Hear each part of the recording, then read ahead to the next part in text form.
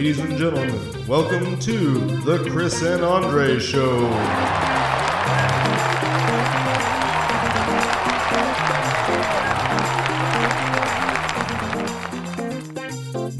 Hello, everybody. This is episode 46 of the Chris and Andre Show. Yeah, that just happened. I'm Andre. And I'm Chris, a.k.a. the human air horn. You know who did that really, baller? Was Peter. Peter. I miss Peter sometimes. Yeah, well, yeah. Not all the time. Yeah, I'm going to have to get some Docker posters for my office. So I can... You know what? Send him out to Seattle first so that he can draw some flames on the whales. I swear, man. He used to, totally troll me all the time. It would drive me crazy. Peter was a classic in-office troll. In sometimes, in a... I think mostly a loving sense. Not. I mean, he liked to be annoying, but... I tell you what, the kid was smart as hell, though. Or he is smart as hell. He's not dead. But, yeah. Sports. He's not dead like my football season. Yeah.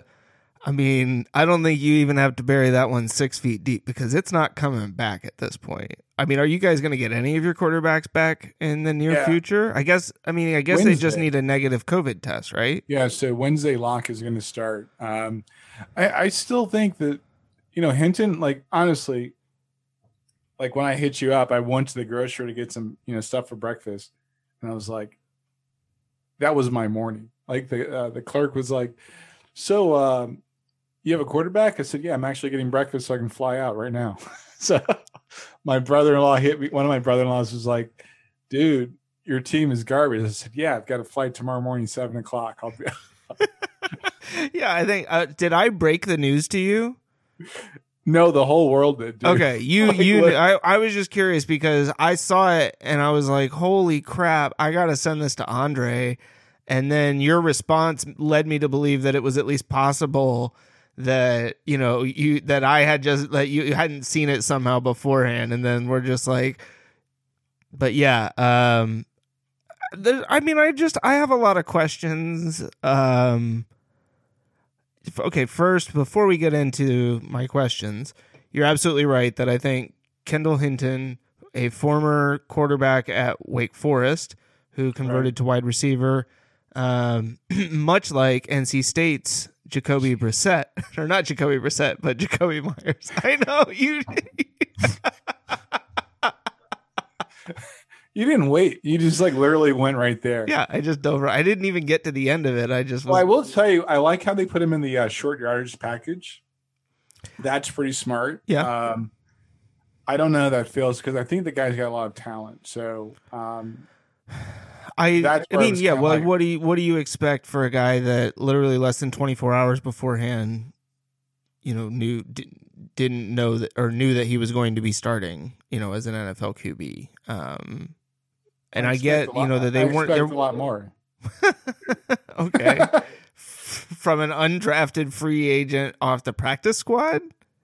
Well, so I watched it. Well, of course, because the NFL and their broadcasting rights suck. I watched a few of the highlights.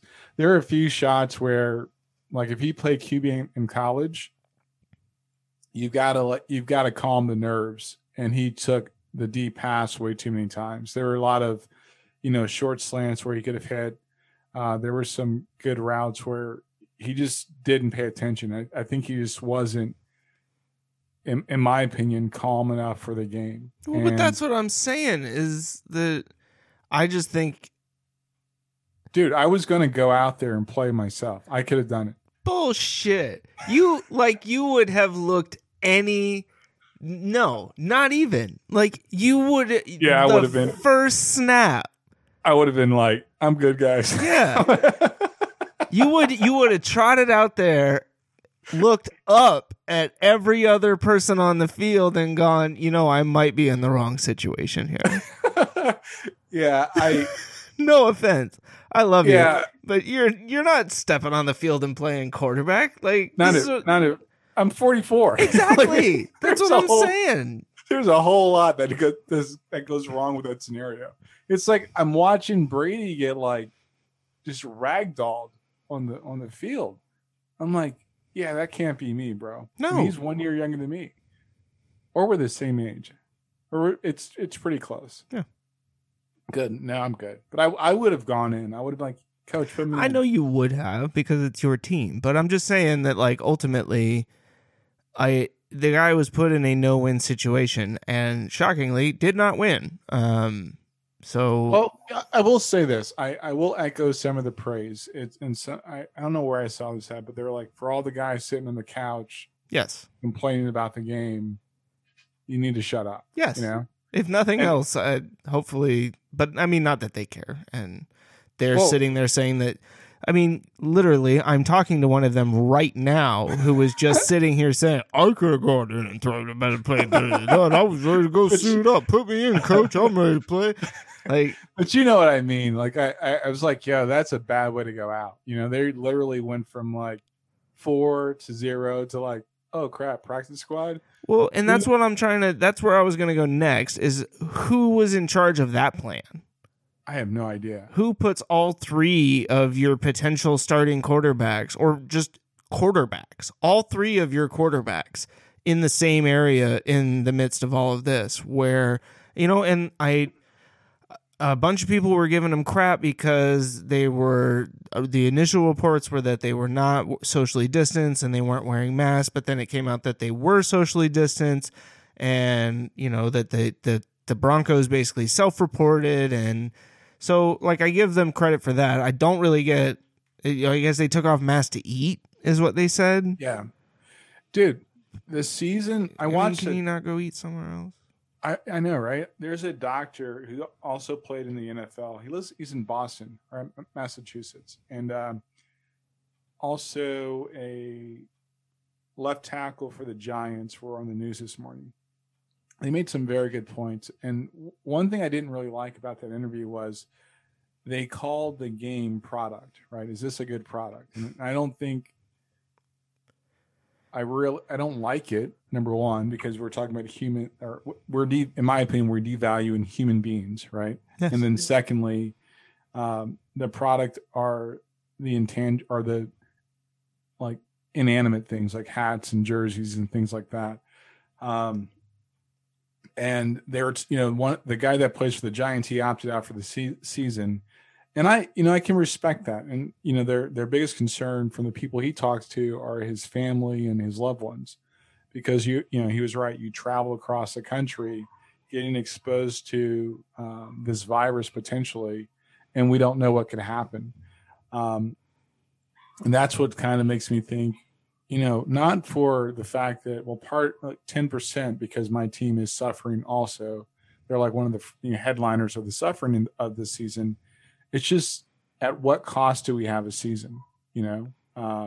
I just think that's kind of off. You know, I can't justify it in my head. I can't, you know, and I love football. Like I literally love football. I love to watch the game. I reminisce for, you know, those moments of, you know, I guess the limelight, but I didn't have the limelight, but just that experience. But it's like, yeah, what costs, you know? So, yeah, I mean, I think, you know, even going back to like last week, I think we touched on it very briefly at the end of the episode since we didn't really get to talk sports, but, you know, Joe Burrow, the number one draft pick and rookie QB who is playing really well for Cincinnati, gets his knee completely destroyed in a game that ultimately didn't mean anything for Cincinnati.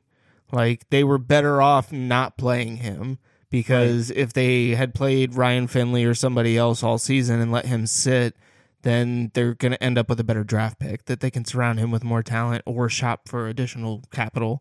And it made me kind of wonder, like, who was in charge of that idea when it came to let's build the franchise by drafting the most valuable piece first without anything around him to actually protect him from getting hurt? Because the Bengals have a garbage offensive line. Like, they traded away any of the good pieces that they had over the years because they were sinking, you know, tanking to try and get a number one pick. And then you go get your number one pick. Like, that's what I just don't understand. This is what teams seem to do over and over and over again. except in the rare case of like Indianapolis, right? Where when Peyton Manning got injured, they already had a good team, but they had a crappy season. And so that one crappy season allowed them to get a high draft pick and get, Andrew Luck.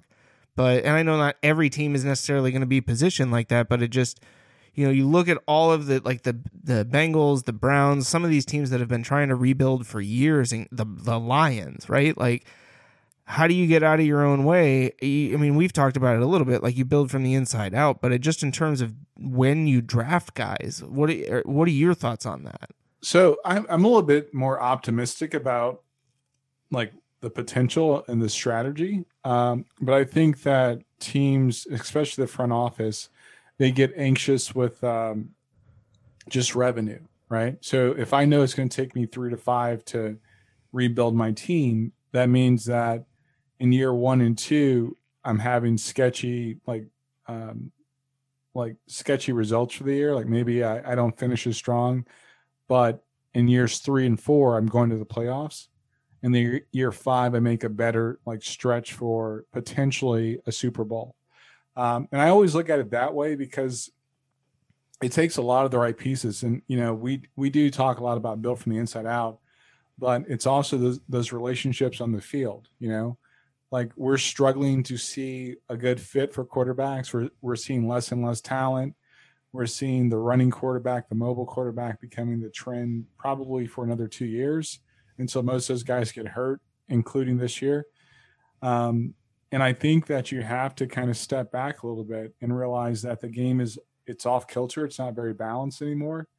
You have one of two extremes. You either have a dangerous running game, right? Or you have the guys with the bomb arms where they're stretching your defense out so much. Well, that's only going to get you so far as the talent pool for quarterbacks starts to shrink, as your O-line starts to age out. You can't depend on tight ends as much. You can't, push a running back into a tailback position to force runs. Like you have Frank Gore still running the ball, Come on. No, although I'm grateful he's doing it, but how long can you ride that horse? You know? You have Melvin Gordon still running the ball. Come on. I mean, Melvin Gordon's not that old. He's not Frank Gore.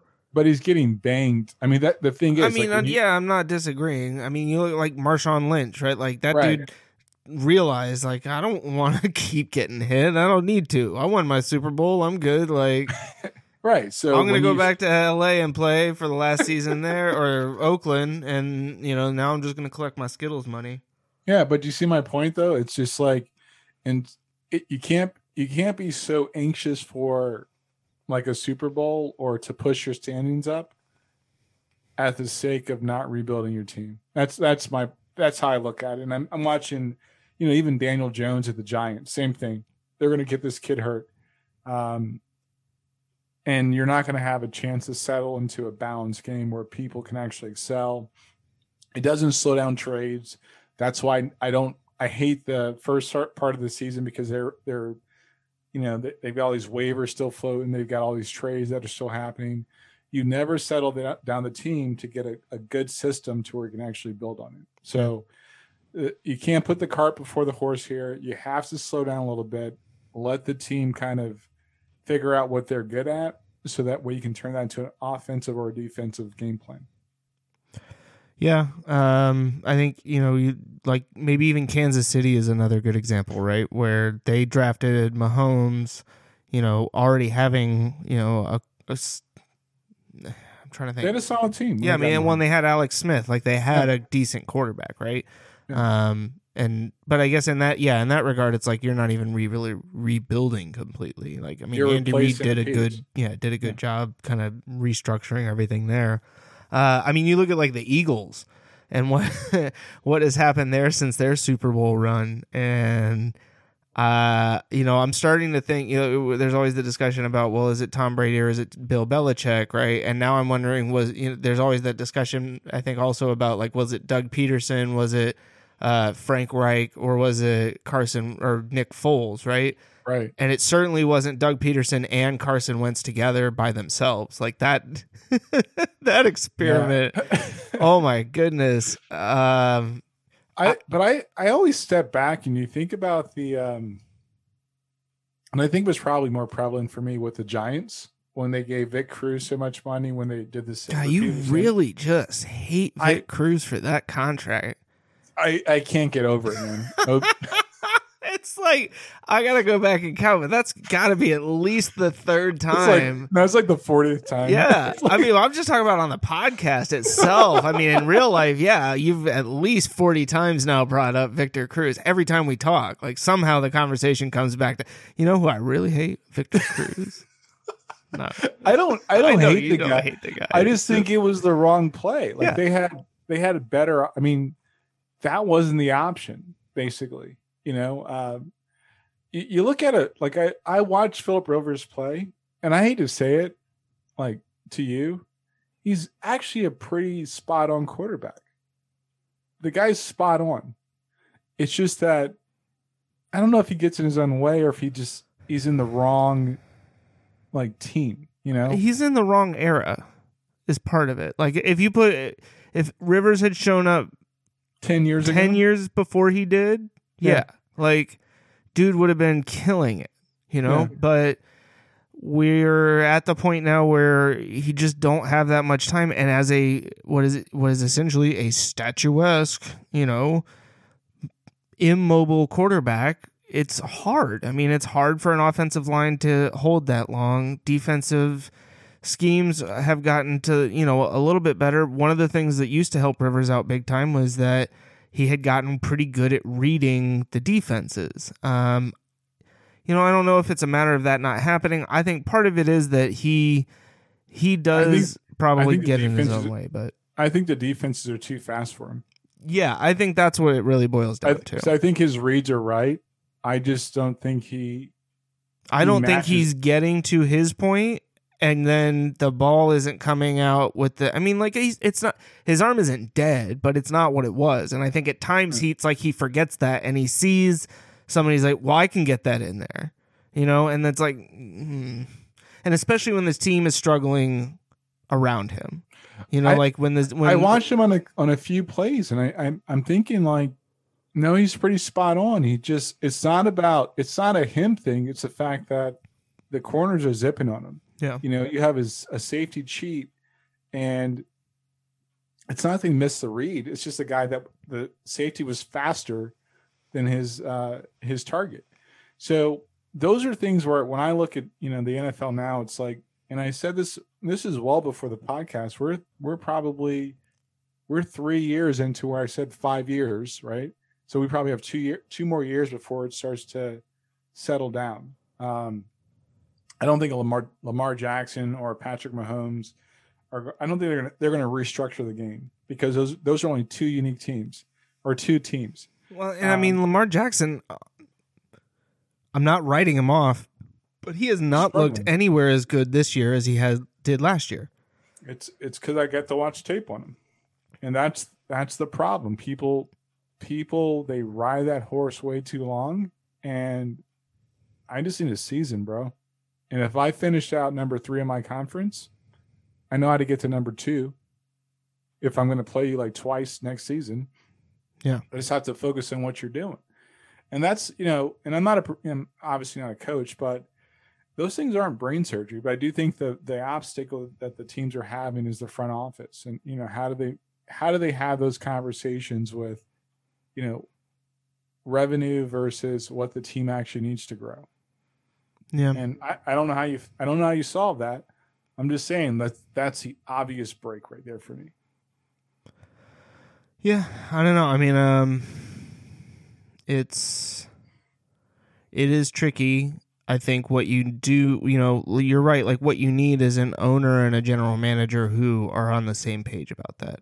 Right. You know, and then I think you also have to get creative early in the process and how you build from the inside out. I mean, you can't be sitting there waiting to draft guys left and right. You need to be looking to collect free agents where you can without having to overpay. You know, like, I mean, that's another area where I think Seattle and their general manager, John Schneider, has done a pretty good job. Not specifically on the offensive line necessarily, but just in terms of the team overall, meshing things between signing free agents, doing some in-season trades and drafting well, or at least hitting often enough in the draft. And, they're notorious for trading back to acquire additional picks because they'll be in a position where they'll go, there's literally nobody on our board that is rated high enough for us to draft them here. And which is an interesting strategy to take, that it's like we don't feel that we are getting enough value out of the pick at this point that, we feel like we could draft back, get a player of equal caliber, and acquire additional capital along the way.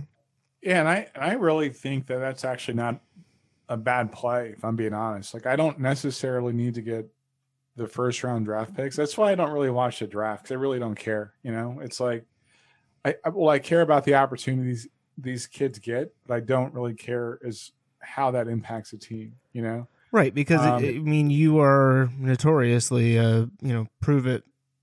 Yeah. Yeah, show me that you've got the talent. Show me that you can grow into the role.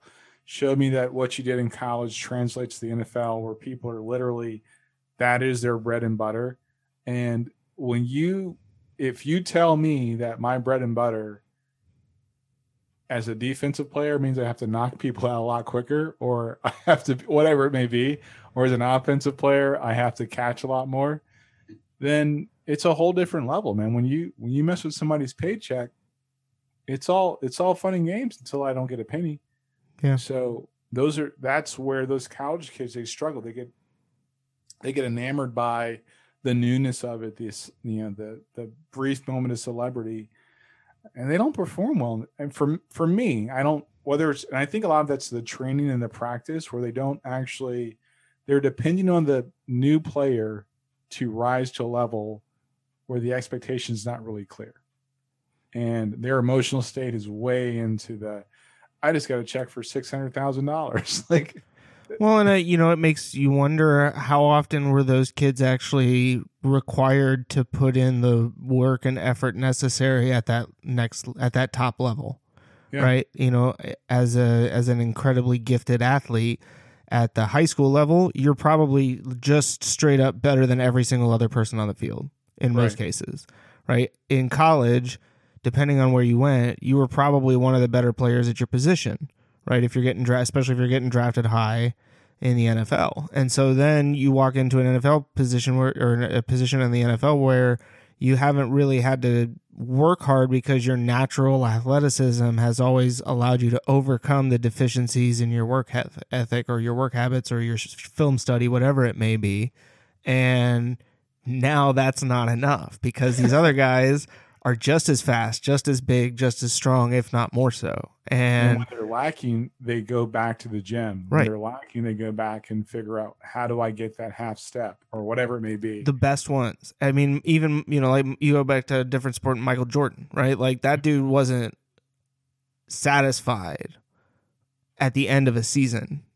He was going back watching tape to see what it was that he needed to get better at. And then he was expecting every single other person on the team to be doing the exact same thing. I'll tell you, I'll do and I learned this in business, that I had one of my old bosses tell me, because I was driven. And of course I was younger and I was like way driven, like bad. I would come down hard. And he actually pulled me aside one day. We're having a coffee. And he says, there's only one of you, right? I'm like, yeah, I get that. He goes, no, literally, there's only one of you. Nobody else is going to, do what you're doing. Your job is not to make everybody you. Your job is to make them the better them. And I struggled with that for 2 years because that wasn't acceptable. I was like, you shut up, didn't you? Work harder. But when it finally clicked in my head, I was like, oh, I get it now. Not everybody's going to be, nobody is programmed to be like you. And if you're in a position of leadership, you want to make sure that you try to get them to be the best them. And that transcends sports. It transcends, it's a universal principle. You can't expect a bunch of mini-me's to run around. You just have to understand, if you're a leader, how do you get the person to get closer to what you see them doing? And I think sports needs a lot of that right now. So, yeah. So you mentioned college sports earlier. I would be remiss if I didn't celebrate the minor achievement that my Of the Carolina? Wolfpack achieved this weekend. It's really, I mean, we beat Syracuse, which was not a big deal. The fact that we beat Syracuse by having their quarterback spike the football on fourth down as time expired, and they were at like the 15-yard line going in, needing a touchdown, was, pretty hilarious because State, our quarterback at one point got sacked in the end zone, and as he's getting spun around, tries to fling the ball, but instead of throwing it anywhere sane, it literally goes out the back of the end zone for a safety. I mean, he was going to get tackled for a safety anyways, but it was just like, oh, this is what college football has been reduced to. And I mean, it's like in so many ways between the NFL and college football, it's just going to be whoever's the last man standing. Like whoever has been able to make the most out of this craptastic season filled with players sitting out and all of that stuff. I mean, it's just, I don't know. I'm with you. Like we talked about it earlier. I love football and I have been enjoying the fact that it's back, but at the same time, I can't help but sit here and go, this should not be happening. Yeah. There is no reason that this should be happening right now. Like I get why it's happening, but that we should not be in this position. Well, the answer is because college, NFL, they see it as a product. Well, because it is. I mean, they turned it into a product. Like they've turned that into a revenue generating thing that requires them to play. Because ultimately, if they don't play the games, there isn't the TV money. And aside from everything else, that they talk about, it's all about that TV money. Yep. Like that's the reason they're doing this. The bowl games are starting to cancel for football, which I mean, I'm at this point, what I imagine they will do is they'll have the playoffs, and then maybe a couple of the New Year's Six bowls are going to go through. They will select teams for the other bowls and basically award them the bowl, but then none of those bowls are getting played. I'm just not on board with that. I just want them to put a pin in it. What are you going to do with the bowl games, right? You're going to have people at those games? You're going to have people travel to go see their teams play at those games? If you're in the Midwest or the Southwest, you're going to do it. Like they don't care. Yeah. I mean, hell, in the Southeast, like, yeah. Well, there's that church in Charlotte that's now been linked to 200 different COVID cases and 12 deaths, and none of them are people that actually attend that church. The sad part when it comes to that is that God stresses wisdom, and everybody knows about King Solomon. The one thing he asked for was wisdom, and God was pretty shocked. Well, not shocked by it, but he was shocked by it. He was like, "Yo, that you could have anything you wanted, but you wanted wisdom." And people, they forget some of the tenets of the faith of Christianity. It just blows my mind every time I hear something stupid like that. Yeah. Then you have Notre Dame, who's getting ready to win the ACC conference title, despite the fact that they're not even a member. I can't with Notre Dame. I just can't. It just makes me so mad. It makes me, and so you know what is going to make you even madder?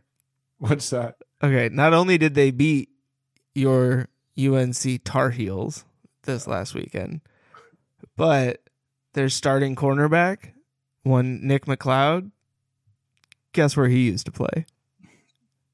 North Carolina State University. And you guys are like the hand-me-down school. We're the hand-me-up school. It's like when you see like those stupid rom-coms where it's like, oh, I used to date her, and now she's like doing so much better without you. North Carolina State's like the rom-com X or some crap like that. We are a feeder school. Yeah, well, it shouldn't be. It shouldn't be. Well, I know, Carolina's playing basketball. Right, the sport that you care about when it comes to Carolina. Yeah, but see, I didn't use the other name that time. Yeah, I don't want them to play though, man, because they're not in a bubble. Well, yeah, I mean that's the whole thing with the college kids. You couldn't NFL if you'd wanted to. You could have put the NFL teams in a bubble. Mm-hmm. You could have done that. Well, you've got what is it? San Francisco. They're playing Arizona the next 2 games. Yeah, they can't play at home anymore. Yeah, they got kicked out, and the Rams. Yeah, it's like you guys got to go. Why? Don't bring your cooties here. Yeah. Turns out the Chargers don't actually play real football, so they're not in trouble. It was only contact sports, and they don't actually tackle anybody. So that's true. That's true. Oh man, I forgot to I know we're talking about college basketball, but there was a girl that started for Vanderbilt. Yeah. The kicker. Yeah, her kick was kind of low, but it was still kind of dope to see it happen. You know what was really low were some of the ridiculous fucking comments that people made on the internet about it. Oh, I didn't see any of that. Yeah, some asshole basically saying he's some sports writer, like somebody who gets paid to have these shitty opinions. Wanted to know, does Vanderbilt not have a men's soccer team? And was it a matter of them selecting the best kicker available or just the one that was going to get them the most publicity? And F that guy. Yeah, because that's the type of cynical fucking world that we live in, where we can be cynical about that, but at the same time, most likely, I assume, look at somebody who's, sitting at a child's desk in a White House room. I'm sorry, I said no politics. I said no politics. Damn it, Chris, I broke my own rule. Anyways, yeah, back to college basketball. Because just to yeah, what's her name though? I want to look up her name because she deserves a shout out. Yeah, because I thought that was pretty dope. We are fact checking ourselves right now. Sarah Fuller. Sarah Fuller. Yep, that's awesome. So Sarah Fuller, thank you for being in that game. Whoever that sports writer was. He can F off. We're good with that. Yeah, I think you're pretty dope. That's ballsy. Yeah, well, I don't really care how you look. I just think you are dope. Did I say? No, you said I think you're pretty dope, and I didn't say. Oh, I was like, I'm just fucking with you. You're like, whoa. I didn't say anything about. Hold up. My wife listens to this podcast. It's like, I swear to God, Chris, if you don't go back and edit that. I know. I was like, what are we doing here? How did that happen? No, I think that's so. Sarah, congrats. That's awesome. Yeah. But what were we saying before? So we were talking about college basketball and how they're gonna have a season. Yeah, right? I mean they're gonna. I mean, so Carolina was undefeated so far, right? NC State also undefeated so far. We got our first game canceled on Monday. Yesterday, we were supposed to play William and Mary. Apparently, both of them got COVID. So, that was outside of sports. William and Mary is a good school. But yeah, they both got COVID. But yeah. I don't know. I think Carolina's probably not going to win they don't have a shot at the ACC tournament, depending on how long the title you mean? Lasts. I'm sorry? Winning the ACC tournament? Yeah, I don't think they have a shot. But I do think they will go to the NCAA. Will they have an NCAA? Depending on how long the season goes. Yeah. I think they'll have a strong enough record to go to the NCAA. What about State? I have no idea. We have two freshman point guards in Shaquille Moore and Cam Hayes. Cam Hayes looks good, but I mean, you got a freshman running your offense basically, no matter what. Shaquille Moore, I should also say, looks good. I think this is, one step closer yet again for Kevin Keats in him assembling the type of talent and the type of players that he wants. I think he finally has, knock on wood,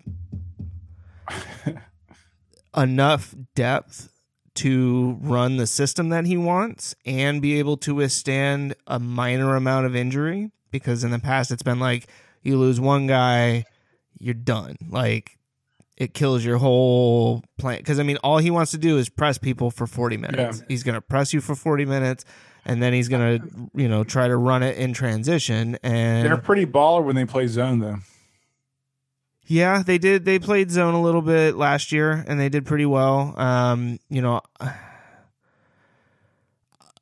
just saying. No, I know. As I used to fucking hate Syracuse every time we would play them because of that stupid fucking zone. But I think it's important to be able to have that in your arsenal, right? Yeah. The question will be with the young kids and the lack of preseason, how much of that are you able to install effectively? I think for more veteran teams, right, you're going to have more depth of defensive situations, and knowledge so that you can draw from that a little bit more. But I think with a younger team, I don't know, but you do have I think you have a lot of experience. You got DJ Funderburk and Manny Bates, who could make a ridiculous, is that back court, front court? I can never remember. So here's my challenge for sports, and I think as somebody that doesn't get to play a lot anymore, or because I'm getting older, it's a coaching thing. Yeah. Like it's investing the time in the things that that are observing first where you're weak at, and number two, investing in where that you're weak at. Where you're good at, you're probably going to be good. Like I used to always stress out in soccer because I felt like the coaches, they weren't doing enough, right? But then when I started watching more international soccer, I noticed that where teams are good, they naturally gravitate to their strong points. Mm-hmm. Where they're weak, they, the good teams would actually, by the end of the first half, they would adjust in the second half and be able to make a difference. I think the same thing is true across sports. It's like the coaching has got it. Like you can't depend on what you're good at all the time and overemphasize it, because that's where you become weak. And you watch, like a good example would be Russell Wilson. It was a good example. Mm-hmm. It's just like, yeah, but you're good there. Like I'm going to have to now force that play and try to beat the defenders, well, as opposed to, nope, in this situation let's do something that we're not so strong at. Let's practice at that, because that's probably going to get us that next first down or that next score. Right.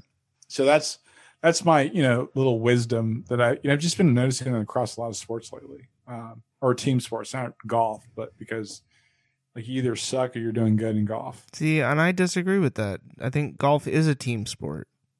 Based on what? Nothing. Absolutely nothing.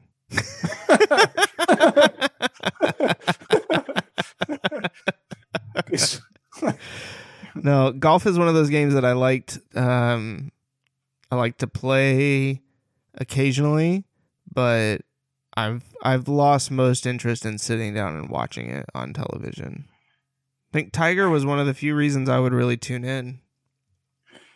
Yeah. I must say that I've never watched an entire 16 holes of golf or any of the tournaments. I used to go to the driving range. Yeah. You're obviously not a golfer. 16 holes? Yeah, it's 18 holes? Oh, let's see. It's not my... I would have quit. Like, we're good, right? Yeah. Andre's like, what the fuck? There's two more? Nobody told me. Why are we doing all this walking? What do you mean the back nine? Yeah. We already played 9 out front. Where's the corner store? Like, I've got no beer.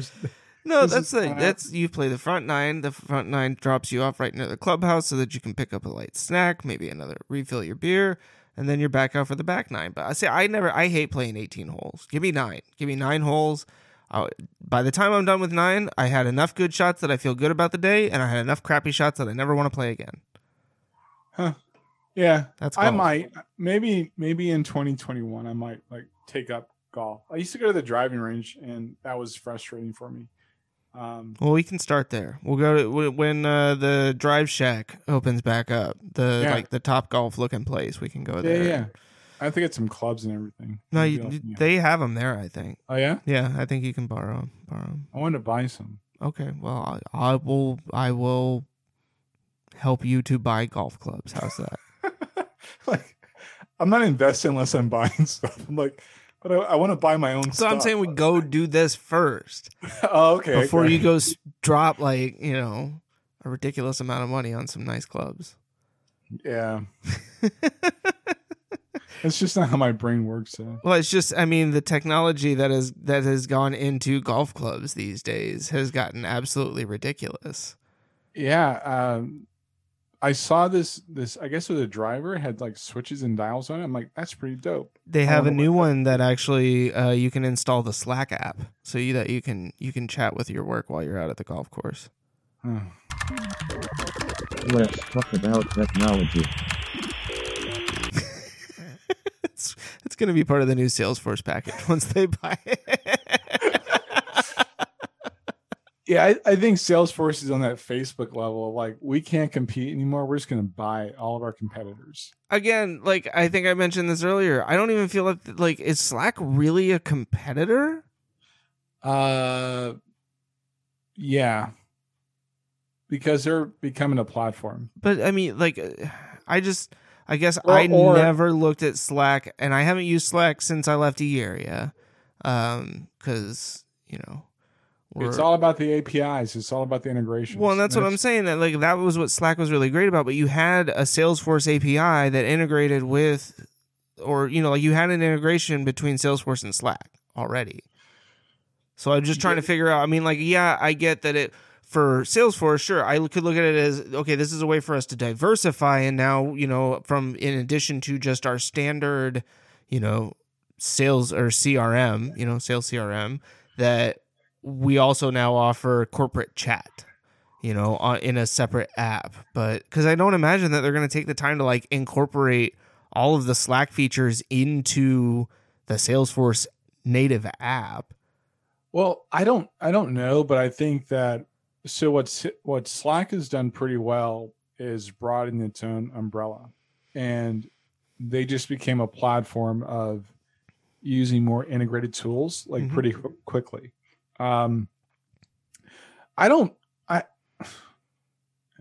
This is not against anybody that works at or for Salesforce, but Salesforce sucks. It's in my top 10 list of technologies I can do without. They are a pretty good and strong CRM. That's about it. They shouldn't be, they are not everything for everybody. And I've had my experience programming crap for to fit in that world. And every experience I've hated. So basically that's where I am so confused that Salesforce, because I guess it's not sales, but Salesforce is the thing that everybody wants to integrate with. And not then really. Well, so I worked at a company where they used Lotus Notes until the very, very end. And I just imagined that one day when the company I worked for moved to Microsoft Exchange, that salesman that had that account just crying. I just imagined what was Billy thinking about that day? He just sat in his office crying because we're talking the Fortune 5 company. And I'm like, yeah, that guy's pissed. He's he's drunk. He's suicidal. Everything's going south for him because that was it. That migration. Oh boy. Think about Lotus Notes, one of the last big accounts. And I think Salesforce they're working themselves into that space where they're so monolithic that it doesn't they just have to figure out a way to stay relevant. Yeah. I guess I feel And maybe it's in part because I haven't been paying super close attention to the CRM space because it's not. It's not a thing. It's really not a fucking. I'm sorry. I know put some I'm the pepper one in that's that. usually swearing. I know, right? I totally like let some pepper slip. It's not a thing. Like people don't understand that CRMs are really not a thing anymore. It's not. It's a fabricated reality that people live in when they say, I need to have a CRM. Tell me why though. Seriously, right? CRMs blossomed in the days of business cards. Wait, but how else am I supposed to manage the relationships of my customers? Exactly. You see my point? Like, think about it. They blossom in the days of business cards. Yeah. Who uses a business card? You have them, but do you use them? No. And mine just says potential free lunch winner. Yeah, right? Like, you use them to go out to lunch and put it into a fishbowl to possibly win a free lunch at a restaurant. Yeah. But that's not the way people communicate. It's a dying technology. It is on its last leg. Like, it's not even important. Slack is important because I can invite you to, I can hit you up. Look at all, since COVID, think about it. Zoom is a thing, right? Mm-hmm. It's been around for a while. Google Meets, all these other technologies that have been around sleeping. The necessity was driven out by the scarcity of how people interact, especially in business. Like, I can send you a Zoom meeting invite that I could record the meeting and bypass any feature function of Salesforce. Yeah. At the drop of a dime. I can use a Google or an Exchange powered email client and archive and arrange all of the conversations we've had for the last 24 months instantaneously without Salesforce. That's my point. Okay. That makes sense. They are literally a technology, and it's not that I'm not begging for the death of Salesforce. I'm just saying, like, at the end of the day, they're living on borrowed time. Well, yeah, I mean, I guess it depends, if they're able to swallow up one of these smaller or other, competitor companies that does, have a more prominent future or a better, business model going forward. Yeah, relevant model. Then they could obviously extend their potential life line. But yeah, it's I don't know. It's nice not to have to worry about any of that anymore. Dude, you have no idea. I actually last week got a headhunter hit me up for a Apex, which is Salesforce's bastardization of Java, job offer. That was a pretty nice salary, though, I'm not gonna lie. Yeah. I'd be lying, like, yeah, that might, really keep the lights on, but is it worth the headache? It's not worth the headache. I'm good. Hard pass. Yeah. I know. So I've been ranting and obsessed with, like, Flutter development, and so I'm getting my whole dev environment all set up. Would you say your heart's aflutter? Oh, it was. I got my Christmas present early. Ooh, what'd you get? You're gonna love this. Did you get your Mac Mini? Let me tell you the story. Okay, tell me the story. It's even better. So I'm running a Hackintosh because in order to develop for iOS, you have to have, with Flutter, you have to have iOS 11 at least. I've got my Hackintosh. I'm updating something so I can, demo some test code out and see what it looks like on iOS. I think I fried my hard drive. I mean, my motherboard. Oh. So I know last week, I think we talked, you thought it was just a stick of RAM. Yeah, well, when I looked at the motherboard and I opened the case up to see what was going on, it was literally running overclocked the entire time. So I'm pretty sure, like, I fried it, and that was pretty sad. So I spent Friday evening Saturday morning with 3 of my spare servers, pulling out PSUs, pulling out like swapping batteries. I'm buying batteries. I'm trying to figure out a way to like just give me the freaking BIOS. That's all I want. Nothing, right? Yeah. And I'm pissed. So there's nothing worse than like when something doesn't work in my house because I've lost it. My wife looks at me and says, just buy a new computer. So part of me is like excited. I'm like all amped up. I'm like, yeah, I got permission. You know, I don't have to ask for permission. The other part of me is like, but I want to fix it. I really want to fix it. And anyway, long story short, I bought the new Mac Mini with the M1 processor. Nice. Yeah. One of my sons works at Apple. I got a little discount, saved a little bit of cheddar on that. So that was dope. So fully spec'd out under like, well, with his discount, I'm grateful for that, under like $1,000. So I didn't have to like really like lose my brain. Yeah. And then to keep me away from the edge, I took all the old, I just took all the old hardware, you know, pulled pieces out I could use, took it to the recycling thing, and just got rid of it. I was like, I just got to go because I'll keep dealing with it. But I am super excited. I've been looking at a lot of videos for the new M1 processor. I'm going to say 2 things. One, I'm super impressed with what they've figured out how to do with the SoC like system or system on chip, right? It's blazingly fast. Like I've watched videos of people taking their $15,000 Mac Pro desktop units and running like Logic Pro and all these other like high-end graphics things.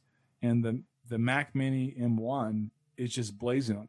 It's like zipping on. I'm like, okay, that's going to be cool. Like, so I geek out super heavy and I'm like, yo, that's dope.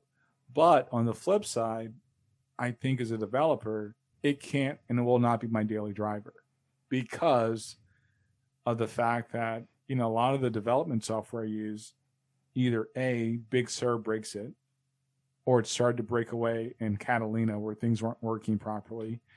And it just tells me that there's the Windows world, there's the Linux world that are excluded from this whole like experience and being able, it's not really in my opinion, not really cross-platform. So yeah, I think it's impressive what they're doing. And of course, we'll probably have like a year or two before they start to like think about it.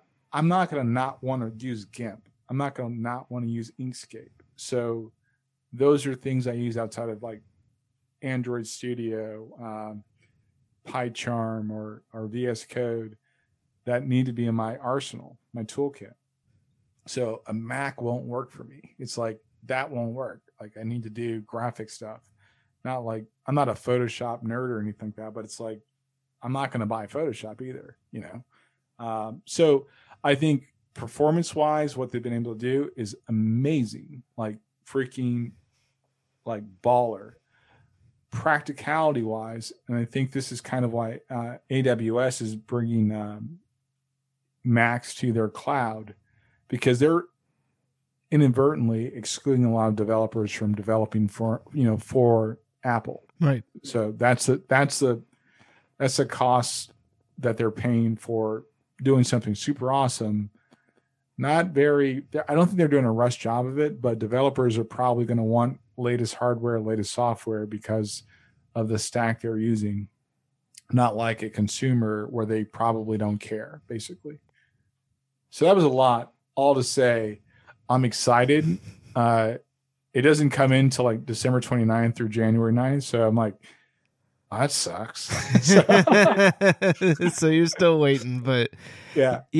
I guess because what was it when the old chip before they went to Intel was the PowerPC. The PowerPC, and then when they went to the Intel chip, there was all of the issues with the old programs that were designed for PowerPC not being able to run on Intel, and then there was the translation program. Rosetta, yeah. And now there's a new Rosetta, right?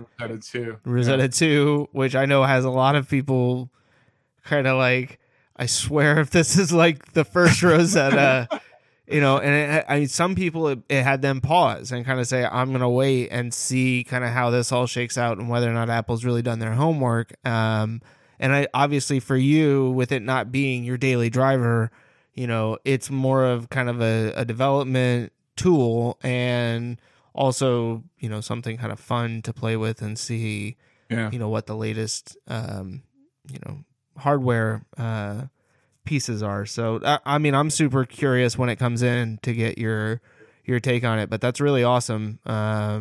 Congratulations on having an awesome wife. I think she wanted to sleep because. Well, yeah, I'm sure that was part of it. But she was like, "Yeah, I can't." Like, I was pissed, bro. Like, yeah, like I closed my office door like twice. I was putting pepper on some words. I'm like, you gotta be. I was censoring myself in my office, but I will say that overall, like I saw their press event, and I'm gonna be honest with you. It blew my mind, like what they were able to do. Like and I'm not an addictive hardware guy, but I'm like, that's actually pretty baller when you think about it, But I think for me, it was just kind of like, I wanted to wait. I wanted to wait just because I want to make sure Xcode works still. I wanted to wait, but be that as it may, it happened the way it did. So here we are. Here we are. So, I mean, ultimately, it sounds like it. I mean, that's a win for you, I think. It could be a win for Apple with the new M1 chips. It's not all wins. A couple weeks ago, there was a report that their chief security officer got caught up in some sheriff, concealed carry permit bribery scheme, like where the local sheriff's department was apparently selling these, difficult to obtain CCW licenses, and this guy wanted 4 of them for people on, the Mac campus, on the Apple campus, and ended up, basically throwing like $70,000 worth of iPads and other Mac products at the sheriff's department. Now they all got caught up in this bribe scheme. That is super jacked up for a lot of different... California. But what does that tell you? So one thing when I first ran across that story, and this is something I've been kind of like trying to figure out, is I think that the way that people have been predicting the separation of like end users is happening right now. And I think Apple and Google may have figured it out before everybody else. Like an iPad is actually a thing. Like a Chromebook is actually a thing. And I think that a smartwatch is actually a thing. So I think end users are going to like definitely, and I'm seeing it with myself, like you're going to be in different camps, Why is it important for the latest, or for Big Sur, their latest OS to run iOS apps on desktop? Guess what? Most people are using their phones or they're using their watch. And I'm just like, wow, it's actually literally happening. So it doesn't surprise me. I don't know if I'm down with a felony for it, but I was like, yeah, that's pretty. I mean, but I guess like this wasn't the only situation from what I understand. Like the sheriff's office had been running this scheme for some time, and this guy just happened to kind of get caught up in it. But yeah, I mean, they basically tried to extort all of this money out of him in order to get these licenses. And I mean, he obviously was like, sure, whatever, here, and I think. But 70,000 is a lot of money. It is. Well, and that's the thing. That's like, a lot of iPads. People say like, well, money, can't buy happiness, or it doesn't fix all your problems. No, but like, I mean, if you had $70,000 lying around and you really needed a CCW permit, like, I mean, but that's what I'm saying. It's like, it's one of those where the government is restricting access to this based on whether or not you have the money to pay for it. Yeah. at a ridiculously high cost. And I mean, look at healthcare, in this country. In so many ways, So- it's the same thing. Like, So remember how we were talking about like why don't towns and states advertise? yeah, I've been seeing a slew of these commercials, bro. yeah, I don't know where Jackson County is in North Carolina, but I've seen their commercial like 3 or 4 times. I'm curious, right? yeah. I don't know, but I don't know where I was going with that, but I'm just like I just my brain stopped because you have these high rent residents like Apple or Amazon, Yeah. and how do you? I guess where I'm stuck on is like, how do you make it to where I'm a big company. I want to move to your city or town. I want to help the community I'm going to be a part of, but it's got to be amicable. I don't want you taking advantage of me, vice versa. So Exactly. It needs to be a partnership. yeah. So did that person get caught up in some crap? Maybe, but who else? Like, how do you like really? Well, you can place the blame there, obviously, but big picture wise, who gets the blame? Well, right. That's yeah. I think yes, the guy who's willing to pay the bribe is also guilty, but Right. he wouldn't have been in that position of having to pay a bribe if the system had been set up legally as it was supposed to, right? Right. Like if the illegal stuff that the sheriff's put in place wasn't there, he might have just obtained them legally. So it's, I mean, I don't think that technically falls under entrapment, but still Actually, kind of does. I mean, if I was his lawyer, that's exactly what I'd be arguing. Like if the sheriff like had this whole mechanism to do that. yeah. I mean, it'd be one thing if he came to them, knowing that this like was impossible for him to obtain through legal means, Right. and saying, "I'll pay you $70,000 in Apple products if I can get 4 of these licenses kind of slid under the table to me, even though there's no way I should be able to get these licenses." But even then, like what good do those licenses do you? Because then like you flash the license, somebody goes, "How the fuck did you get one of those?" Like you're not supposed to have one of those. But yeah, I don't know. I'm with you that it's like there's blame on both sides, but ultimately, like I kind of feel like like the sheriff's department and the government in that sense are kind of the ones that are more at fault for creating the situation. But So I will tell you this, like I know we talked about smartwatches. Yeah. I love my smartwatch. Mm. It's really cool. It's really cool. Like I'm like the heart rate monitor. I know like I'm not expecting a heart attack or a stroke, but it sure is nice to see the graphs after I work out. Like so that's like the only I want to see if I really like raise my heart rate. see, I thought you were doing like a Bruce Banner kind of thing where you were like noticing when you were getting angry and you're like, "Ugh." Chris, I know wanna know my you're always secret? angry. I'm always angry. One of my sons, we were talking, like at Thanksgiving. He was like, "Yeah, Dad, we're talking about anger issues." I'm like, and he looks at me and goes, "Like, Dad, you're always pissed." I'm like, "Yeah, I know, but I can at least smile while I'm pissed." But I do love it. I think smartwatches have found a place in like daily driver like category for me. It's like, oh, that's actually pretty interesting. Yeah. Yeah. It's definitely on my list for Christmas. Because I don't know if I'm having issues with my phone or what, but I feel like I haven't been getting the notifications when I'm getting texts. Yeah. Like the message is there. Yeah, but I know. Yeah. I Okay. know. Yeah. Because I'm not replying to your text messages. Yeah. either. I was trying to be nice. Yeah. but- No. No need to do that.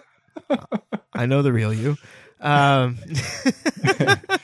So yeah, the smartwatch is definitely on my list. Christy was talking about some website where she was looking at some different Mac products, and they've got like the S4 for $200. Which isn't The bad. Apple or iWatch SE. Mm-hmm. It's a nice watch. I don't know. I I like like the it. look of yours though.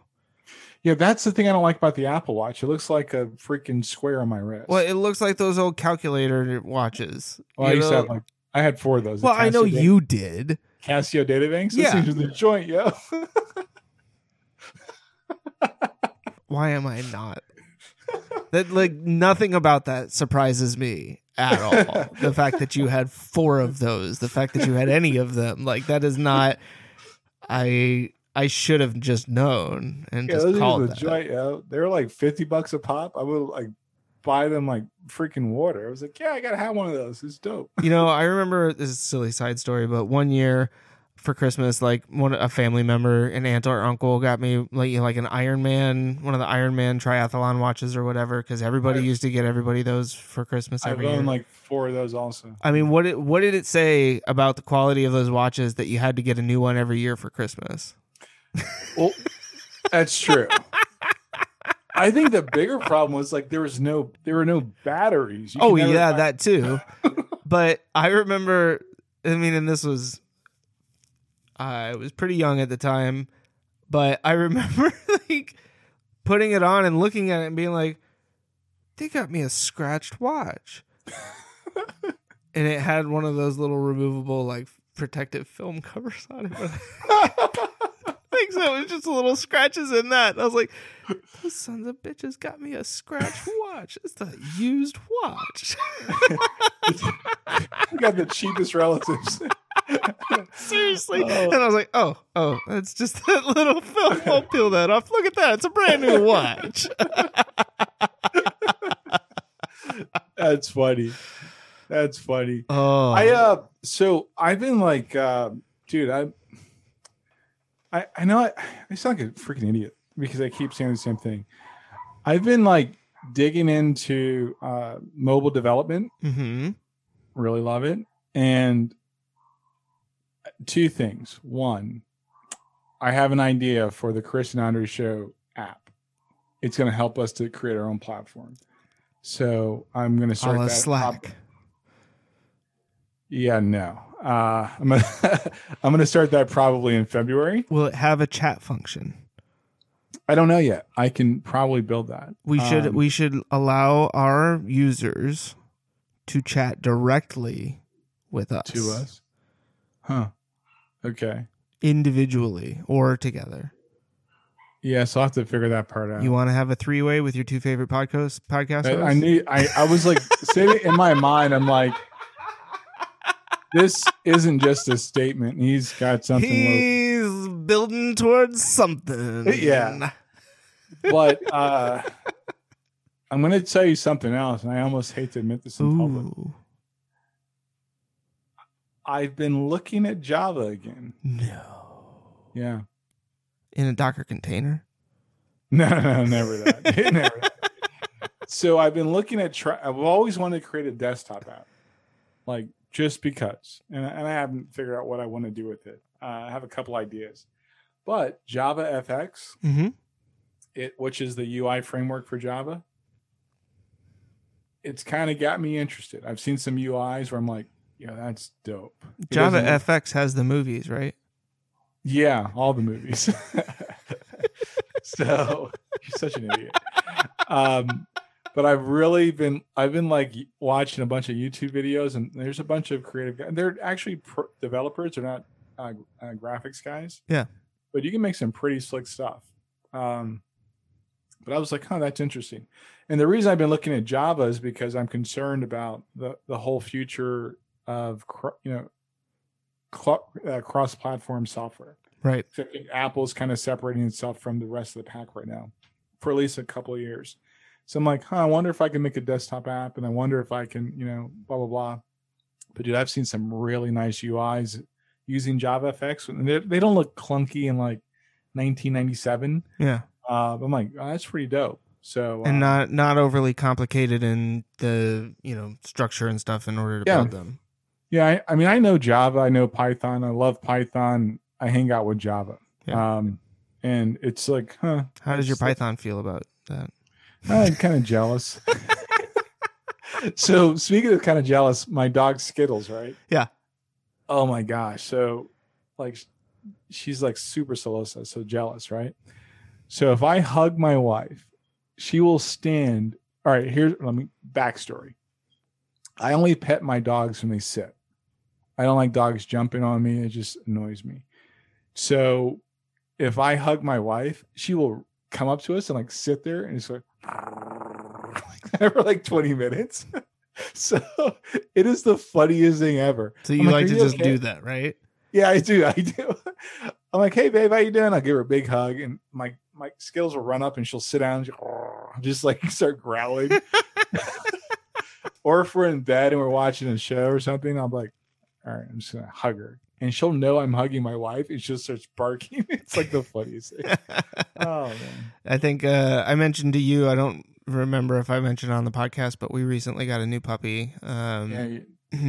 His name is Cerberus, named after the Hades guard dog. The funny story about that is apparently Cerberus is Greek for spotted one. So Hades literally named his dog Spot.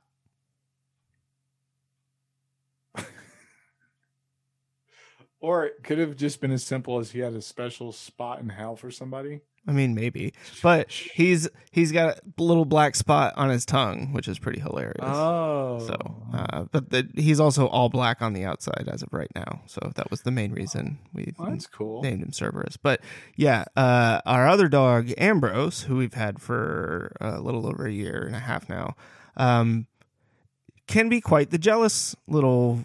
I say little 60-pound Yeah, he's not little. Yeah, pitador. And he will straight up just like with his massive paw like scoop the puppy out of the way and be like, no, my spot. And then just like, but he is such like a, I don't know, he's such a jealous bitch. Like it's so funny. And he gets so like upset about it and he'll like sulk over in the corner or turn his back and be like, like huff. I'll be like, yeah, okay, I don't really care what you're doing over there. You're not important right now. Like, go be you. Jealous dogs is just the best. I think it's hilarious. I think it's funny when dogs get in trouble. They know they're in trouble. Oh yeah, and they'll like you're looking at them. They'll look away. Mm-hmm. I'm like, I don't know how that works in your world, but I still see you. Yeah. Like, oh, if I don't look at him, he's not looking at me. It's like the T-Rex in Jurassic Park. Movie reference. Yeah, you knew it was coming. Yeah. So, speaking of dogs, cooking. Yeah, I don't know. That was my. What did you eat for Thanksgiving? Yes. Since we're not eating turkey, what did you have for Thanksgiving? Wow. So we went to Jacksonville to see my sister-in-law and my brother-in-law. It was a small gathering. It wasn't anything like breaking CDC guidelines. So, although, let me pause before I say that.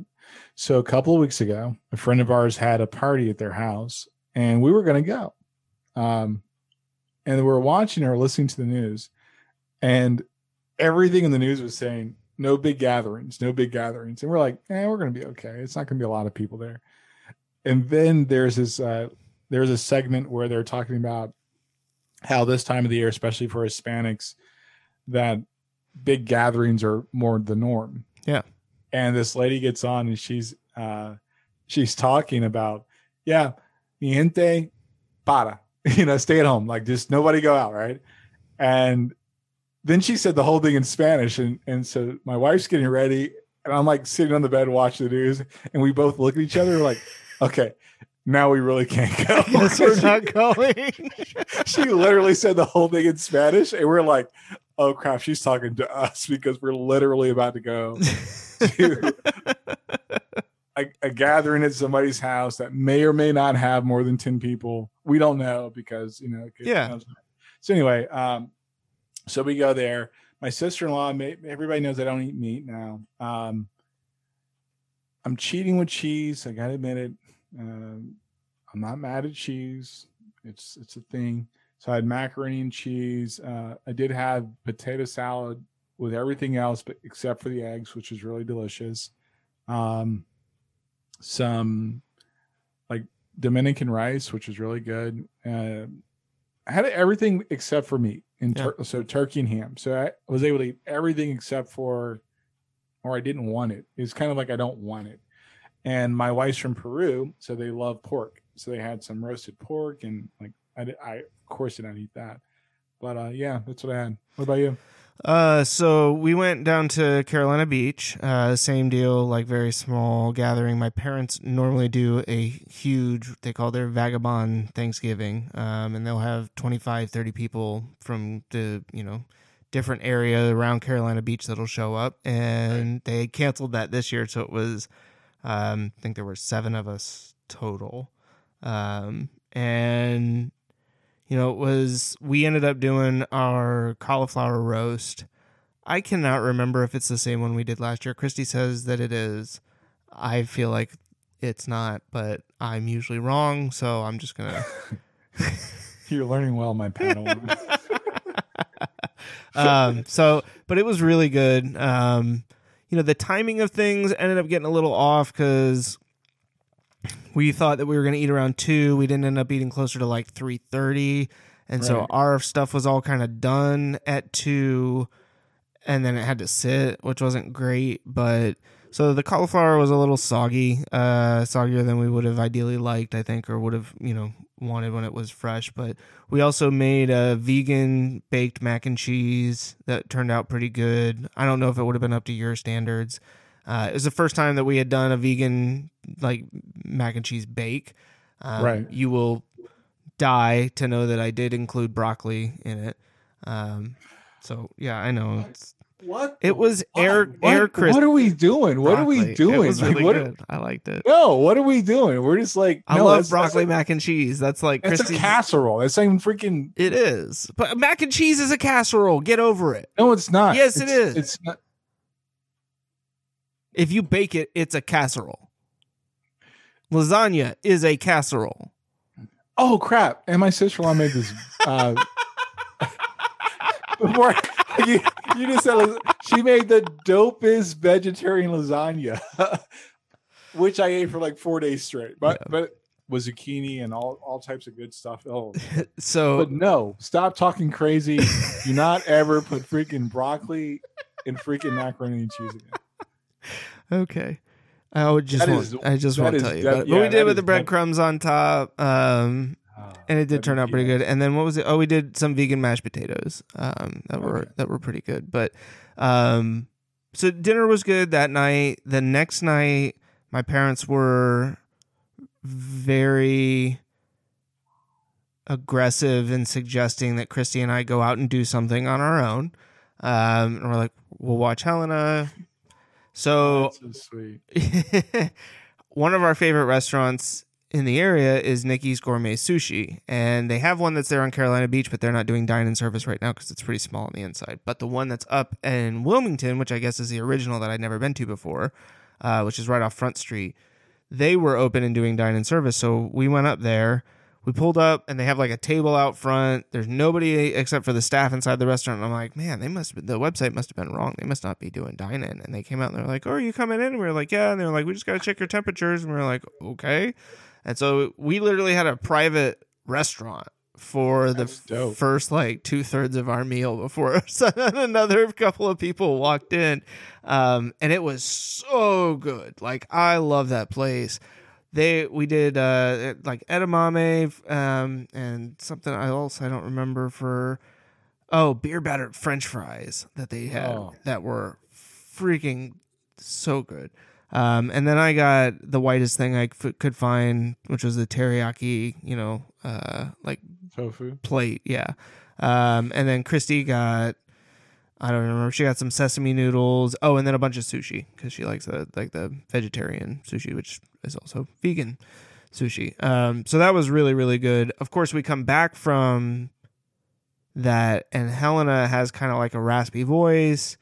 And the next morning, her glands are kind of swollen, and we're like, "Are you kidding?" And so then we decide that we're going to take her to the urgent care because we just are like, let's go get tested. Like it's not even necessarily like severe COVID symptoms, but just in case, let's go get it. Yeah.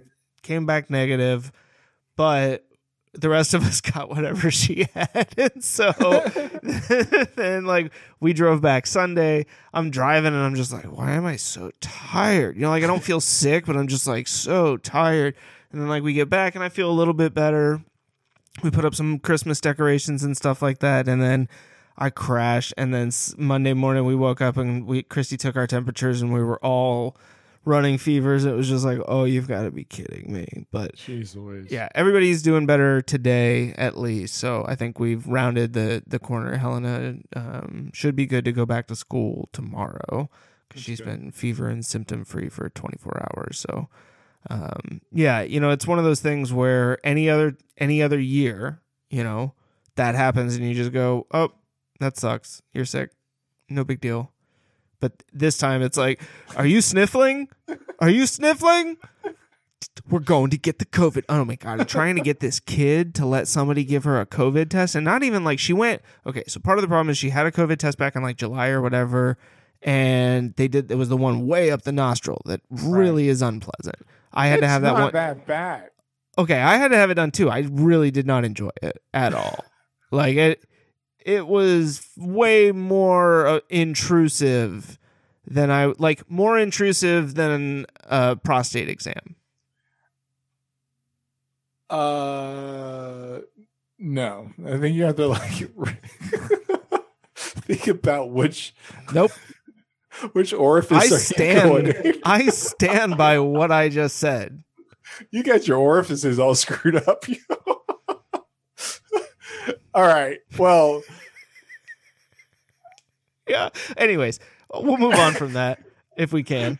But yeah, it's unfortunate that, you know, I feel bad that she's had to go twice now to get a COVID test when both times it probably wasn't necessary, but out of an abundance of caution, felt like it was the best thing to do. Also, by the way, proof for all of you haters out there that no, every COVID test does not come back positive. That's true. I keep trying to get it, and I still don't have it. You're not trying hard enough. Obviously. Yeah, so let me tell you before I forget, because I'm getting old. Please do. You know my new thing is? What is your new thing? For breakfast, okay, aside from hash browns, which is like my crack, but for breakfast after I work out, Linder's Bagel, Follow Your Heart American Cheddar or American Style, the Smart Bacon, Just Egg sandwich. Oh my God. The best thing ever. Love it. Can't get enough of it. That does sound really good. Yeah, so Linder's Bagels, don't buy the crappy, like no other. Linder's Bagels are probably the closer you're going to get to a decent bagel for the most part. So you're telling me that my Thomas's Everything Bagels are garbage? Well, you get the Thomas plain bagels. They're okay. No, I'm an Everything Bagel guy. That's not a thing. Yes. Like, I don't know. It's not. It has everything on it. It's not. It's nothing. It has everything. So anyway. So it's got to be a legit plain bagel. So you can either go Thomas or Linder's. Okay. All your hard cheese, 2 slices. The Smart Bacon and Just Egg. Oh. Now, is it the Morningstar Smart Bacon? Because one of them has something in it that there's. I don't remember which bacon. No, it's not is. Morningstar. Okay. It's the gosh. You know what? I think I tried that Smart Bacon and I really didn't like it. You're not cooking it right. Here's Here's the secret sauce. The Pam butter spray. Okay, but Pam butter spray has butter in it. It does. It has a butter flavor. And where do you think they get that butter flavor? I don't know. I'm not just from kidding. butter. No, you want to hear something really It's stupid? Light Life. It's Light Life. Oh, okay, the Light Life. I'll have to try that because I think I've got somebody's breakfast sausages. I was supposed to tell you. No, the Gardein, isn't it? Didn't I send you that? Yeah, those are terrible. You didn't.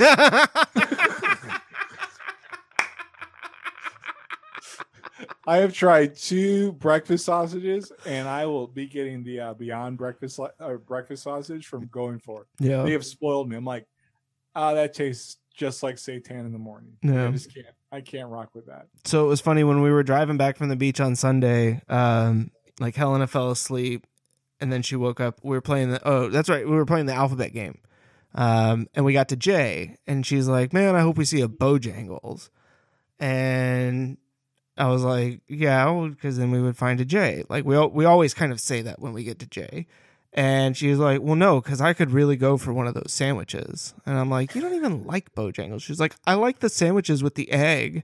And I was like, oh, yeah, I guess you do like the breakfast sandwiches. And she was like, can we please go to Bojangles? And I was like, I'm not going to freaking Bojangles on this Sunday after freaking Thanksgiving. We left at like 9:30 in the morning. So no matter which Bojangles we went to, it was going to be a nightmare. And I was like, how about this? We will get home.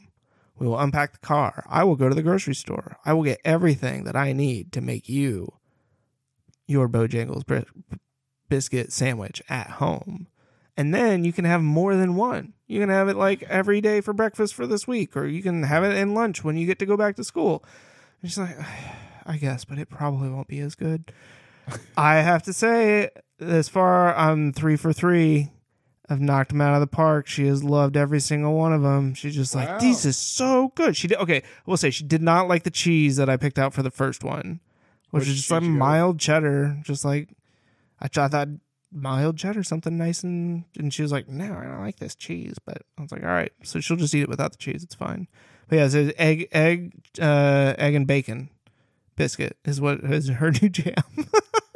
And I will say, cooking that bacon in the oven is probably the closest I have been to being like tempted to eat meat in the last year. And even that wasn't enough to get me to actually do it. Like the Light Life bacon, it's if you cook it and like, here's my thing. And I agree with what you're saying, but my thing is like, follow the directions. Like I got to trust that these people did it right. I mean, you act like I just, I rip open the package and I go, ha, and I just fling the directions over my shoulder and go, I don't need them. I know what I'm doing in the kitchen.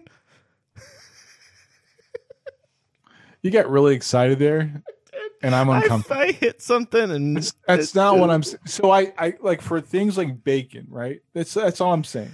Like the Light Life bacon, they figure something out. Okay, I won't disagree that the Light Life people might know how to cook their own bacon. I will say the Smithfield people have no idea how to cook their bacon because their instructions do not include the oven, which everyone knows is by far the best way to cook your bacon. By the way, for you non-vegan bacon eaters out there, take a baking sheet, line it with tinfoil, and a baking sheet with sides, by the way, like not one of these ones that doesn't have sides. There will be grease. Line it with foil. Lay your strips out, not overlapping with a little bit of space in between them. Put the pan in the oven. Cold oven. Let it heat and cook at the same time. Turn the oven on to 425 degrees. Set the timer for 15 minutes. If you need to, you can rotate, leave in for another 5 minutes, check periodically.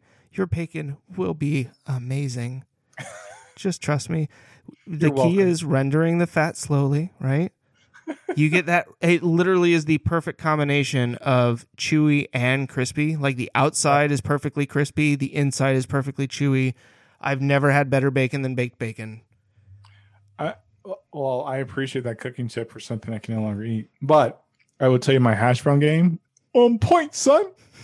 On point. Well, yeah, but again, like I hear about this 99.99999% seitan recipe. I hear about these amazing hash browns. I hear about all these things, and I never get to eat them.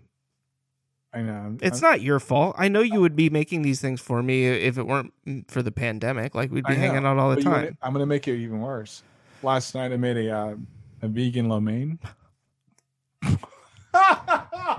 God, it was so good. It was like crack. It was like crack in a wok, yo. It was so bananas. I was like, yo, my life is good right now. Yeah. The only thing I would have added was water chestnuts, and I didn't have any. Oh yeah, I do love me some water chestnuts. That would have been the perfect extra thing in there. But I made a roasted cauliflower soup last night with an entire bulb of roasted garlic in it because I am not a vampire and I don't ever want to meet one. So it was really, really good though. Yeah. What was the other thing I made I made homemade hummus for the first time ever.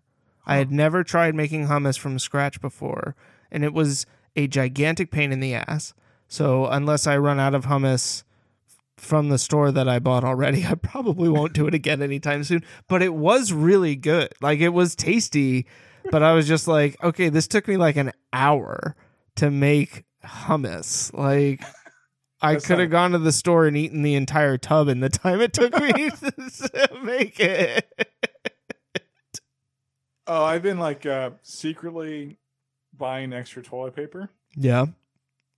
Oh, you're So- stocking up because you're preparing for the next lockdown. Yep, I think we're gonna have a lockdown in a couple weeks. So Have if you you're ever not heard of the service Who Gives a Crap? Yeah, but they better have something to wipe their crap off with. You know? That's what I'm telling you. No, it's a toilet paper company. Really? Yeah, they make toilet paper that's made from bamboo. Oh, that didn't sound good. No, so, okay. The toilet paper is the only one of their paper products that I actually like. Their tissues are not great. I don't like their paper towels, but their toilet paper is actually pretty decent. I'm not fact checking you, but that's really a thing. Yeah. No, I know. I mean, when I throw out a name like Who Gives a Crap, I know that Andre Powell is going to take a look. Yeah, I'm like, are you taking a dig at me? Or They have some great marketing just in terms of like the packaging and stuff like that. That's all over the box. 48 rolls for $52. The hell out of here! And they deliver it to your Our doorstep. softest loo roll ever. It's like wiping with clouds. Huh? Do you want me to drop off a roll so you can try it out? Yeah. 48. It's like $1.25, like $1.10 for a freaking roll. Right? Is it like double ply? Yeah, it's 2-ply No, it's or 3-ply, right? it's 3-ply. Yeah. Gosh, that's that baller toilet paper. Dude, it's nice toilet paper, I'm telling you. And it's bamboo, so it's made from like renewable, sustainable materials, which I know you're not as big a... Actually, I am. That's pretty dope. Well, look at that. Look who's Mr. Socially conscious now. Well, I have to be. I'm No, black. just kidding. I just can't be like. I have to be. I'm black. It's in my social contract. I just can't be rolling around saying screw social norms.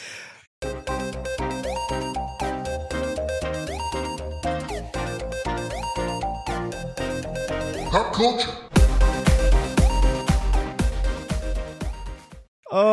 I can't remember if we ever talked about this.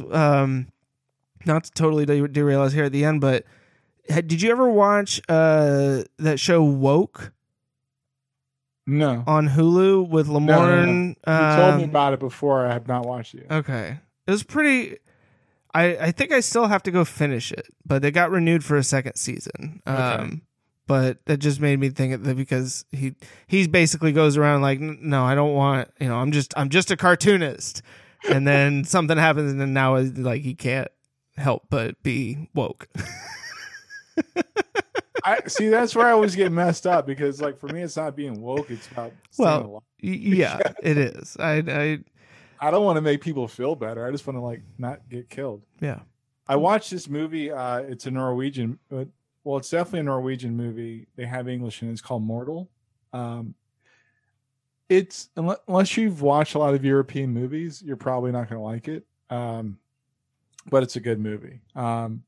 Mortals. And Okay, I'll have to check that one out. Yeah, backstory here. Like, I lived in Europe for like 6 years, and Oh, I thought you meant backstory of the movie. Oh, the backstory of the movie is pretty good. Like, I'm I not don't care about your backstory. Yeah, backstory of the movie is it's a lot of the Norse stories they always lean back to some of their mythology, which I think is kind of cool. Yeah. So it's a good movie. It's not an American movie. I have to preface it with that. It's not an American movie. I like European films. I like foreign films. I took a film class in college. That explains a lot. Oh, stop it. That explains a lot. We watched the New Mutants this weekend. Yeah, what'd you think about that? I've been thinking about it a lot, and I don't I can't really decide. Like, there were parts of it that I liked, and then there were parts of it that I felt like I just kind of it was almost like they just didn't take the time to explain certain things enough for me to really understand it. And I think maybe they just wanted it to be vague. Maybe the plan is to explain it more further down the road. Maybe I needed to be more versed in what the New Mutants was all about going into it. But That's the one. okay. Like, if you've never read the comics, the movie doesn't make sense. And Okay. I've read the comics, and like, I'm like, oh, okay.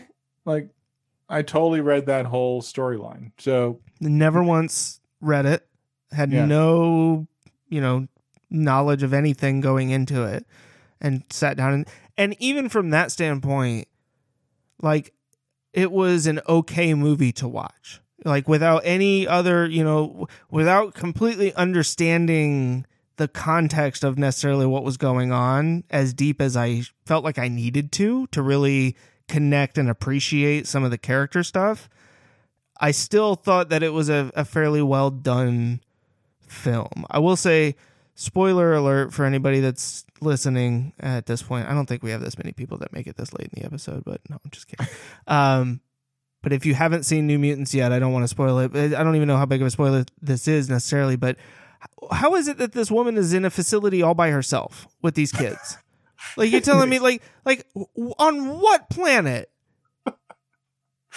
Like, is this just a cost-cutting measure where they're like, well, we used to stock it full of people. Like, this used to be a fully staffed facility, but times are tight at the Essex Corp, so we're just going to have to go back and, only put one doctor with 6 or 5 or however many kids. And, like, I get that they're kids and they're mutants and whatever, and she had her ability to put them in little bubbles and shit, but, like, at no point did they... drugged her. They drug, like, Right, her abilities exactly.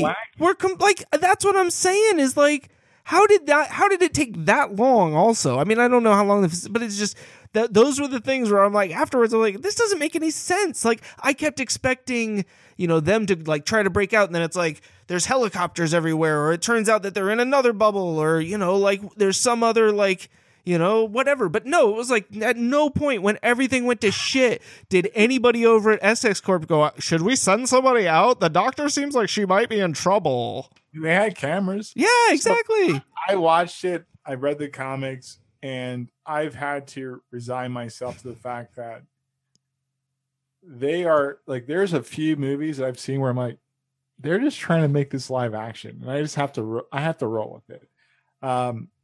It's kind of like how I feel about The Mandalorian. See, I lost my Disney Plus subscription, so I haven't watched any of that. But you can go ahead and talk about it a little bit if you want. Just try not to spoil too much. I always feel like I'm watching this guy's diary. Like, and I only watch it because it's new. It's like new content. I don't really care. Like, I'm tired of Baby Yoda. This is the way. I don't care. If there's Star Wars fans out there, I love the mythology, but I don't care about the details. Like, I really don't care. Like, so what are you watching for then? Do you feel like you need to? Yeah, it's like I'm obligated. Don't you hate that though? Yeah, that's how I was with Game of Thrones the last season. Yeah, where it's just like I've invested so much in this. I mean, that was just a specific series, but like in the Star Wars universe, yeah, I can't even imagine, because like I like Star Wars, I do, but I am not like, I haven't watched all the Clone Wars like cartoons. I haven't watched most of the stuff outside. I still haven't even watched Han Solo. Like, you shouldn't. Oh, okay. It's a terrible movie. Yeah, I mean, I kind of. It's god awful. They should have never made that crap. And what was the last one? Rise of the Jedi, that was garbage. It was a garbage movie. And I know there's Star Wars fans out there that if you hear this and you think I love sci-fi, I really do. I enjoy sci-fi. But the stories suck. You just didn't get what they were going for on it. No, it was. You're right, it was terrible. Like, it was like whoever wrote the script for the first movie got fired immediately afterwards, and then they were like, no, just this is the story we want to tell. And then they wrote the second script and they fired that person, and then they said, I said this is the story, and they're like, there's not enough. I don't care that there's not enough time. We have one movie, make it happen. And then Yeah. they held a gun to their head. And they just threw all this stuff in here, and that's So kinda you know how- what it is? What's that? They had stormtroopers writing, so none of it hit. They missed on everything. It missed everywhere. I'm like, I didn't get it. I didn't care. And that's how I feel about The Mandalorian. Yeah. I don't care. I really don't. Like, I'm only watching it because I'm invested in the whole story now. Yeah. I'm not really invested. I'm kind of like, can they screw this up to where it just becomes like a shit show and people just move on? Like, and they're doing a good job of keeping people engaged. They're keeping the same people engaged that read all the books. It's kind of like Game of Thrones. I didn't read all the books. I don't care to, because the incest. It's just I don't care. Like, I don't care about Baby Yoda. Like, See, and don't. I look at what Marvel was able to do in terms of like maintaining a certain level of quality throughout the films as they built the universe and then delivered on the Infinity War saga and everything. Like, the commitment to that quality. But think about the story arcs in the comics, and that's where I think Star Wars misses. Right? Sure. Star Wars, you had fan theory that later became books, where they felt compelled to turn it into canon or some Yeah. semblance of canon because they liked it so much. Or right. Comic books have been around for a long time, and you have that whole world built, and you can actually deviate from it even incrementally, and it doesn't mess up the whole storyline. When I watch like these Star Wars spinoffs, I'm like, yeah, but that guy totally lost. Like, they lost pretty bad. How are they coming back from that? And stop trying to get me to believe they came back from that. And that's where it always kind of, I don't get it. Like, that's how I felt. Like, the difference between like the Marvel universe and the Star Wars universe is night and day. yeah, absolutely. And you don't even have the same creative minds like trying to sketch out the rest of this world. And that's why, for me, it feels kind of, disjointed when they try to, force these things down my throat. Like, I really, I think part of what happened is that everybody thought that like cohesive mind, right, which is basically Kevin Feige at Marvel, was going to be George Lucas. That George Lucas was somehow going to oversee this project because he had done the first 3 movies and be able to deliver at an executive level what he delivered at a directorial level. And that's not, well, don't forget, he also wrote Star Wars. Well, right. But I'm saying then he came back and did the first 3, right? And after that, everybody kind of went, wow, we hate you now. Like, and then he did Indiana Jones and everybody went, seriously, dude, just fuck off already. Like, what else are you going to redo? Or do you want another E.T. where he comes back and rapes the little kid? Like, is that what's going on now? Yeah. Well, it turns out it was a bad touch. I think that I believe it's kind of like Star Trek, right? It's like, I get it, but Star Trek's another universe where they can actually, there was some foresight in the writing, right? A little bit, Star yeah. Wars, yeah. Well, they were outs and Enough. avenues enough to where they could actually build and even reboot it, and it didn't suck as bad. Well, and I do think, because it started as a TV series, right? And you get Right. that episodic, like, but you have the larger arcing story pieces that are kind of built in as the stories go along. It almost lends itself more towards that. Like with Star Wars, yeah, where you're just kind of dropping in and saying, here's an entire, like belief system and all of these things that we have to get into if we To really want understand the story. Exactly. Yeah. And with Star Trek and some of those other things, it's like you don't have that because so much of that is already developed. And then when you get to the movies, you can have little bits that are like, hey, super fans, you're going to get this. But if you're not a super fan, it's not going to matter that you don't understand what that means. Like, and that was where I think with New Mutants, it lost me a little because not being a super fan of the mutant MCU, like, or comic, verse that I just was completely lost. I didn't have any backstory on it going into it, and was just kind of like trying to absorb it all brand new and be like, oh, okay, interesting. These are characters. Cool. This is an interesting setting. This all doesn't seem legit. Oh, that's it. But who was Essex Corp again? Like, the thing with comics is that for me, is that even when it gets disjointed in the live action, you don't care because you want to see it done that way. I think where Star Wars will continue to struggle is that, to your point, they started out as a movie and they built the world around those movies trying to fill in the gaps. Yeah. I think they will continue to struggle with that whole thing. And hopefully they stop making Star Wars movies, because I really don't care.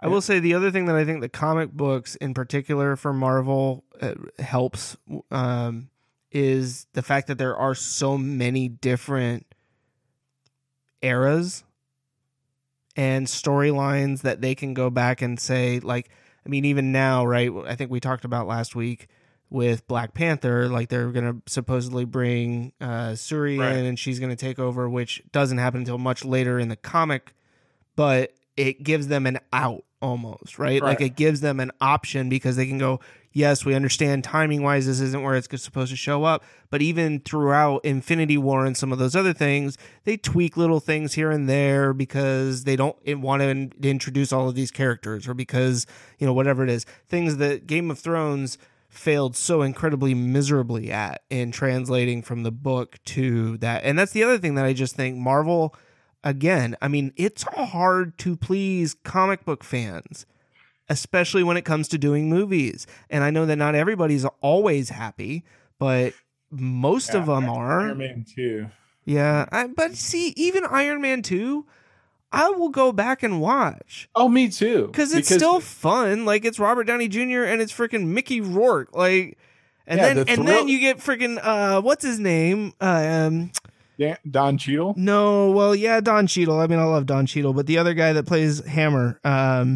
Gosh. Oh, it's killing me. He was also Mr. Right. Gosh.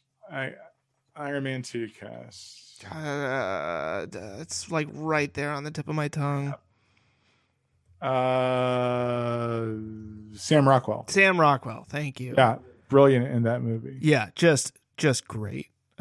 Such a detestable character. and I think that's where even DC too, when they do a good job, the comic movies, and I know we don't want to go too long here, but maybe we can pick this up next week. But I think there's a creative advantage for comics that there isn't for other mediums in the sci-fi world. Yeah. And I don't know if other mediums can, like, when you think about what's that crappy movie that's going to come out. I don't think I'm going to watch it until it comes out. Until the one with the big blue people. What was that crap? Avatar. Gosh, that was a drain on my psyche watching that. Like, I didn't get all the hype, and when I watched it, I was not impressed. So, yeah, I would love to pick this up next week, because I think that there is a whole rabbit hole for sure. We could probably do a whole episode just focusing on different mediums and then how they get translated into other mediums, be it television or film, and we can talk about the realism of the whole Fast and Furious franchise. I mean, yeah, it is baked in realism. That's if it weren't real, I wouldn't watch it. Yeah, and the physics there. They get physics. Yeah. They literally get physics. They got the most physics person in the world, The Rock. So we definitely appreciate everybody hanging in. Gosh. Thank you for listening. I can't Professor even talk Dwayne Johnson. But I'm glad we got to talk because, like, again, another week goes by, things happen. I'm actually relieved we didn't talk about the P word. I tried, but then I caught myself, and so we stopped. And I didn't even engage. Nope, you were right to do so. I needed a break. Like, I really needed a break, because as much as I do love breaking those things down with you on this podcast, like it had just, especially after, because I just got done editing last week's episode, I'll tell on myself. You'll know because these will hopefully come out right back to back. But yeah, I was just listening to it. And I'm like, I mean, we did better than I thought we did. I thought it was just politics the whole time. We had a good little break we started off technology. We got into politics. We went to business and did a good job of focusing on business without it getting too deep into politics until the very end. So, but yeah, I think I was like so drained. I'm so drained on all of that I was like, I wrote in our notes politics and then please no, LOL. So yeah. And I'll be honest, like I'm glad we did, because I kind of mentally need a break. I'll cry on my pillow later. But I'm super glad that everybody listens. Thank you very much. You can always find us at chrisandandreshow.com. Send us an email at thechrisandandreshow@gmail.com. At some point in 2021, I'll change that because I'm preoccupied with a side hustle and other things in life. But don't forget that this is the Chris and Andre Show. The chrisandandreshow@gmail.com. You can always listen to us on Spotify. Spotify, Apple Podcast, SoundCloud, Google Music. I'm struggling. Tune in. Pandora. We're on the places. We appreciate everybody that listens to us across the globe. It's amazing. We love doing this, and we will continue doing this because we always have so many things to talk about. And I will say this, not begging for feedback, but I would really love to get some feedback. We are going to be, I know I mentioned this a couple episodes back, but I'm going to take some of my developer skills and start building the foundations of a framework for a real platform so where we can actually create our own community. Fun fact, only political thing I want to talk about is the current president is losing Twitter followers at a slow rate, but I think it'll actually pick up exponentially over the next couple of weeks. And I think that's one thing that any content creator, any musician or the like should always be thinking about. How do you create your own platform? It's very doable. It's very cost effective. Many people can do it, and you're not beholden to platforms where you may not be invested in. And what does that do in our on a societal level? And I think that's something that we as people, as a country and globally, should be thinking about. We can create these things and do them in a pure and genuine way if we figure out the mechanics behind it. So we're going to keep this experiment going. So we're glad you joined us. As always, I'm Andre. And I am still Chris. And we'll talk to you next time.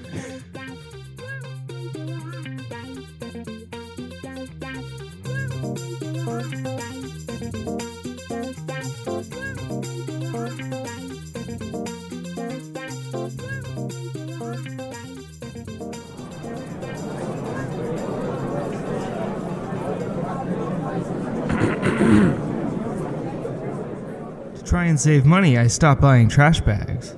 I just ended up throwing them out anyways.